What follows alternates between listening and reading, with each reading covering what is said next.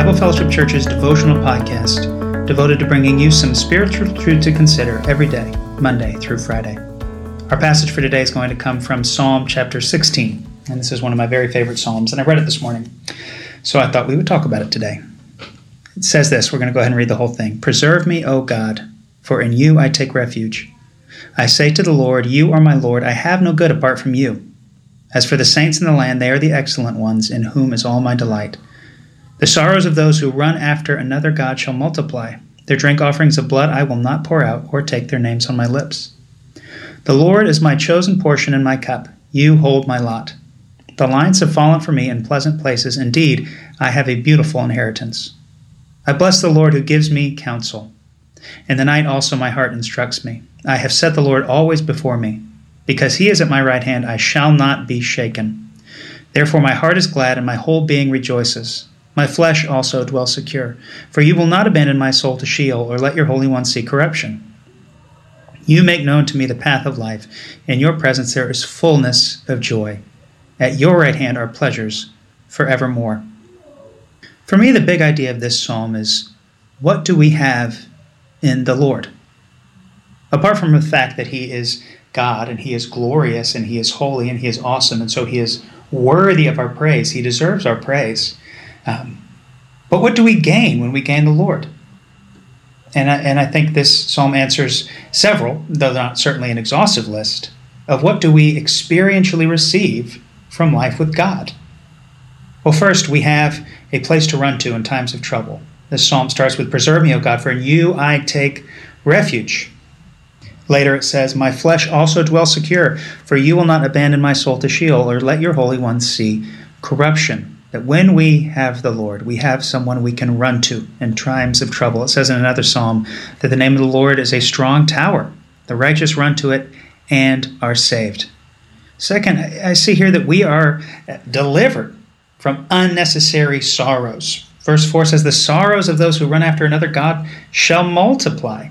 And this is necessarily true, that a life lived without God is a life that is not whole, it is not complete. As it's been said countless times, there is a God-shaped hole inside of all of our hearts, and we are constantly trying to fill it with other things. So running to other idols that will only be less than, that will only leave us wanting more, that will never fill that hole. And so running after these other gods lead to sorrows, lead to frustration, lead to hurt, lead to loss, and things like this.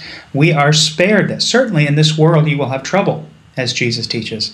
But the sorrows of those who run after another god shall multiply, this psalm says. And finally, we have joy. Joy is all throughout this psalm. The Lord is my chosen portion and my cup. Lines have fallen for me in pleasant places. I have a beautiful inheritance. And then one of my all-time favorite Bible verses, You make known to me the path of life. In your presence there is fullness of joy. Like I said, we are running after things that bring us peace and hope and fulfillment and meaning in this life. And when we run after these other gods, we fall short of what we were created for. We were created for God. We were created to worship him. And when we are operating as our Creator created us to live, we will experience joy in this life. A fruit of the Spirit is joy. Rejoice in the Lord always. So practically speaking for me, when my heart is being pulled away to other gods, to idols, to things that I want to put on the throne of my life other than God, this is a good psalm for me to remember, to pray, to call to mind, to meditate on, that in God's presence there is fullness of joy. At your right hand are pleasures forevermore. There's that famous C.S. Lewis quote where he says, we're messing around with mud pies in the slum because we can't imagine what is meant by a holiday at the sea. We are far too easily pleased. We're messing around with, drink and food and sex when an endless amount of joy is on offer in the person of our Heavenly Father, God, Jesus. So Psalm 16:11 is a good one of these psalms that we can pray, that we can turn around and make this scripture our prayer to God, to speak to our hearts, the gospel, the good news that we have new life in God, and to encourage us to trust in God and to run to him when we are experiencing hardship. So let's do a little bit of that now. God, keep me when I run into hardship, when I run into difficulty. when I'm looking for other gods. Help me to be drawn back to you and to find safety and security and fulfillment in you.